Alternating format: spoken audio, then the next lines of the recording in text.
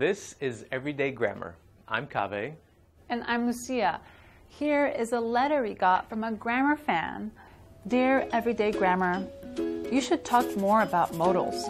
You ought to know that certain modals are difficult for English learners to understand. So unless you want to lose a grammar fan, you had better start teaching more about modals. Wow, that was a strongly worded letter. But the fan did bring up some important modals. Should, ought to, and had better. Using the letter as an example, should was used to give a suggestion or friendly advice. You should talk more about modals.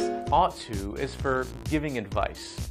It has a similar meaning to should, but it's not used as often. You ought to know that certain modals are difficult for English learners to understand. Ought to does not have a question or past tense form in everyday American English. Had better is stronger than should or ought to.